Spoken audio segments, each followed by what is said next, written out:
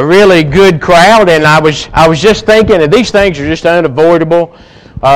We have lots of visitors, and we are very thrilled that you're here. A lot of our own are not with us today. Bradley, of course, didn't intend for it to be this way, but Bradley's down at the hall, and I think pretty much his whole family is down there to support Bradley. Can't hold that against them at all. I know we have a couple of families that already had trips planned and they're not here, and you can't hold those things against folks. Mark was saying there just a minute ago, whatever day you pick for something, it's going to conflict with something that somebody is doing, and sadly that's the case today. But we do have a very good crowd, and we're thankful for the ones that we have.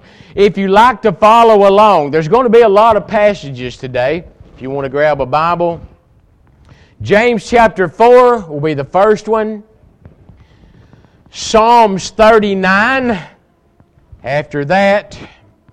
Hebrews chapter 2 will be the third one. There will be more after that, more than usual. I consider myself a gospel preacher, and I use the Bible a lot in my lessons. I'm not much of a lecturer. I use the Bible. And I'm going to do that perhaps a little even more so today. Lots of passages. While you're looking those things up, I might mention this.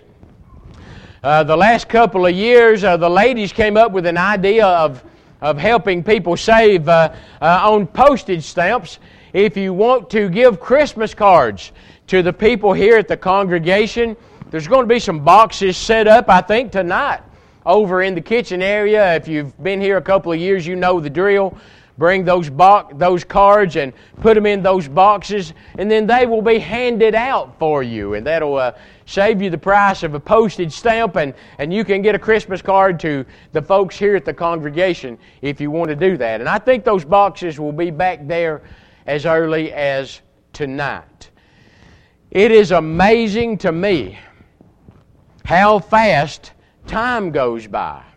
Today is December the 8th. Thanksgiving's behind us. Christmas is just a couple of weeks away.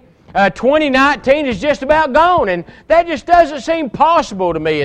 It's hard to believe how fast time goes by. A couple of weeks ago, I went to the doctor for a wellness check, and all things considered, I thought I did pretty good. My numbers were pretty good for 63 years old, and I felt pretty good about myself. But Dr. Andrew Smith said something to me, and I think it was just that I didn't expect to hear this from a medical doctor. But Dr. Andrew said, well, you're doing a lot of things right. No tobacco, no alcohol, you're active, all that's good. But he said, you know, most things happen unexpectedly. He even told me a story about a friend of his who just 2 days before unexpectedly had suffered a heart attack. And so I guess I was expecting a pat on the back, and instead I kind of got a warning. And as I left the office that day, I was thinking about what James says in James chapter 4, verses 13 and 14. James writes there, come now, you who say, today or tomorrow we will go into such and such a city, we'll continue there a year, we'll buy and sell and we'll make a profit. And then he adds to that, whereas you do not know what will happen tomorrow. For what is your life? It is even as a vapor that appears for a little time and then vanishes away. Folks, I'm not trying to rain on your parade this morning or sound like I'm the voice of doom and gloom. I'm not trying to do that. But we must pay attention to what James says to us. The fact that our life is passing on by is not something we want to think a lot about. And if we could stop it, if we could just slow it down a little bit, then I would say that we would be justified in just putting it out of our mind. But the psalmist tells us in Psalms 39, he basically echoes just what James just said. Psalms 39 in verse 4, the psalmist says, Lord, make me to know my end. And what is the measure of my days? Why? Why? That I may know how frail I am. That's what Dr. Andrew was saying to me. Indeed, you have made my days as handbreadths. My age is as nothing before you. Certainly every man at his best state is but a vapor. Surely every man walks about like a shadow. Surely they busy themselves in vain, heap up riches, and does not know who will gather them. Maybe if folks would just realize these things, how frail we really are, we would get ourselves ready for eternity. When Jesus was here on this earth, He was human. And we forget that, don't we? Jesus could do miraculous things that we can't do. But physically, He was flesh and blood, just like we are. And He knew that death was the end of all humans, and that He would go the same way that all humans go. Look with me at Hebrews chapter 2. Did Jesus know what was going to happen?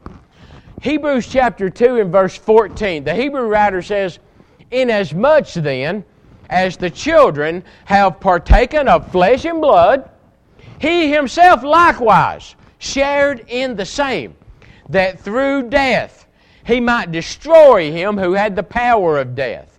That is the devil. Well, I'm telling you folks, when Jesus came down from heaven and took the form of a human being, He knew that He would die like all humans. He knew that would happen.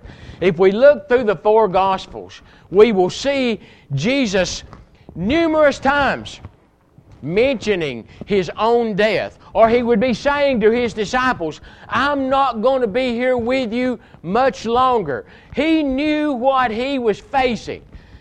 And now we see people in the world, they just don't think about leaving this world until it's time to go, and then they don't have time to get ready. Jesus knew that He was going to suffer a painful death, but He did not run and hide. He did not sit around and cry.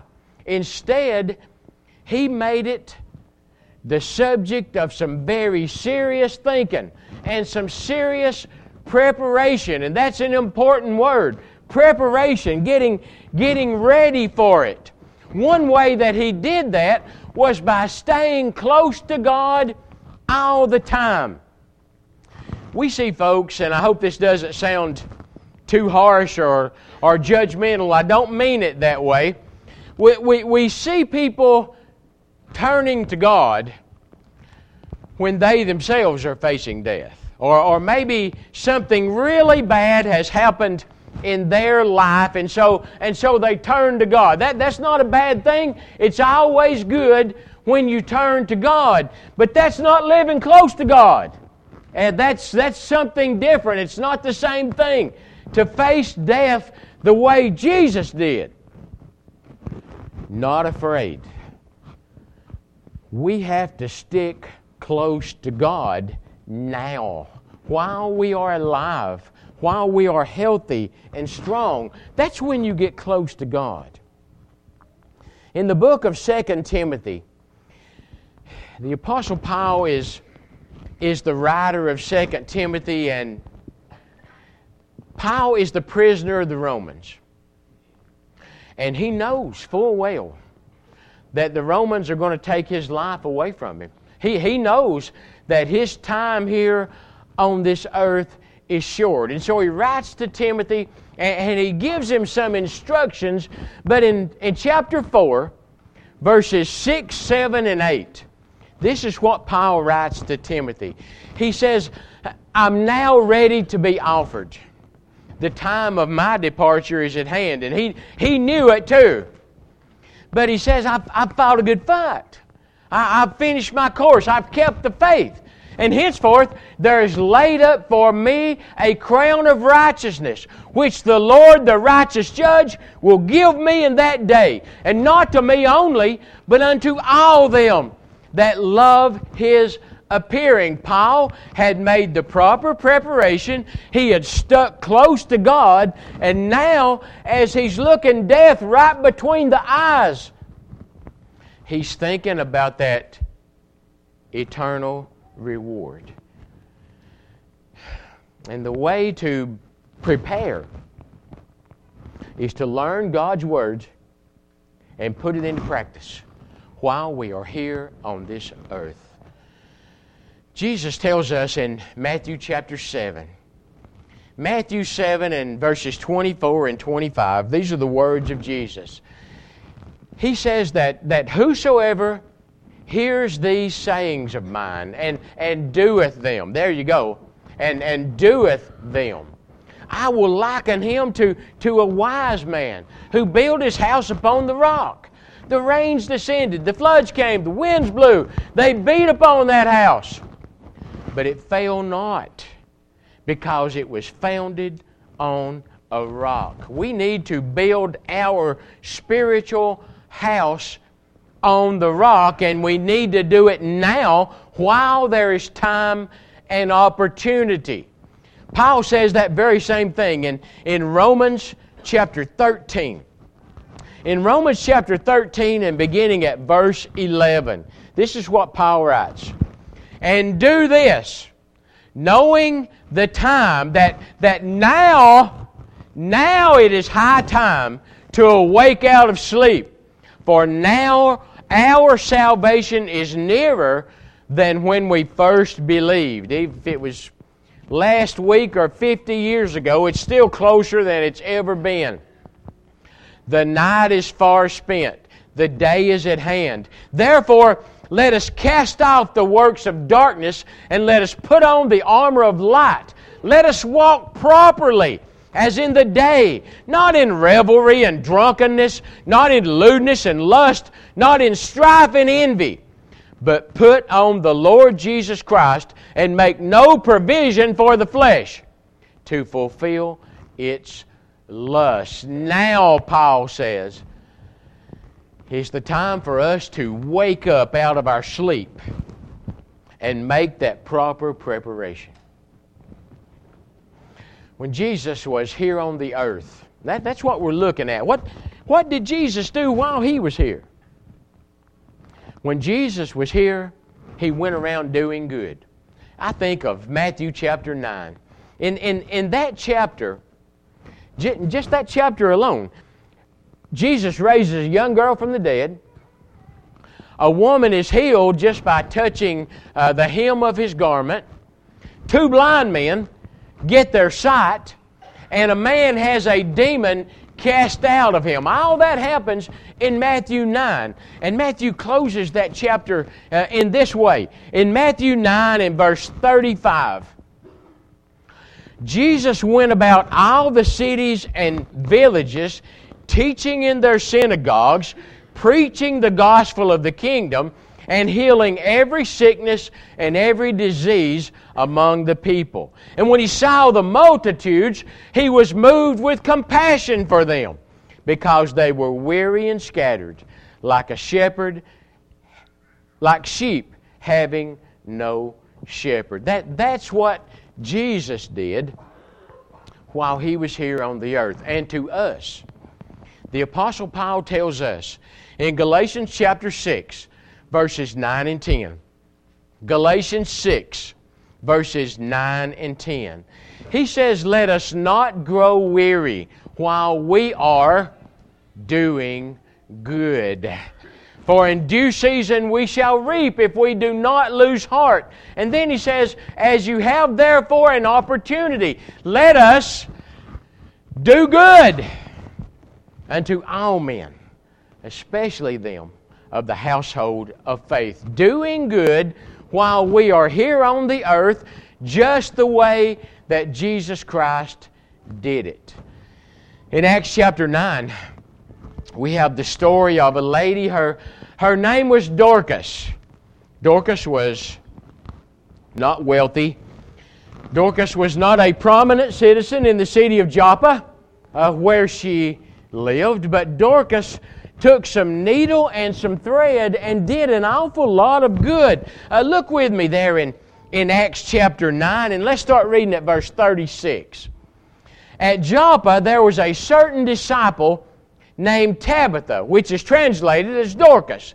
This woman was full of good works and charitable deeds, which she had done. And it happened in those days that she became sick and she died, and when they had washed her, they laid her in an upper room. And since Lydda was near Joppa, and the disciples had heard that Peter was there, they sent 2 men to him, imploring him not to delay in coming to them. And Peter arose, and he went with them. And when he had come, they brought him to the upper room. And all the widows stood by him, weeping and showing the tunics and the garments which Dorcas had made while she was with them. Now, folks, Peter is going to raise Dorcas from the dead here. And when we read this story, we focus on that. We think about the amazing miracle that Peter did. And it certainly was a great miracle. But what I want you to notice this morning from this story is that when Dorcas had passed from this world, she was missed right away. Immediately, people missed her. Those people were weeping. They were showing Peter, Look what Dorcas did for me. Look at this coat, Peter, that Dorcas made for me. Friends, let us live our life in such a way that when we're gone, we will be missed because of all of the good things that we have done in our life.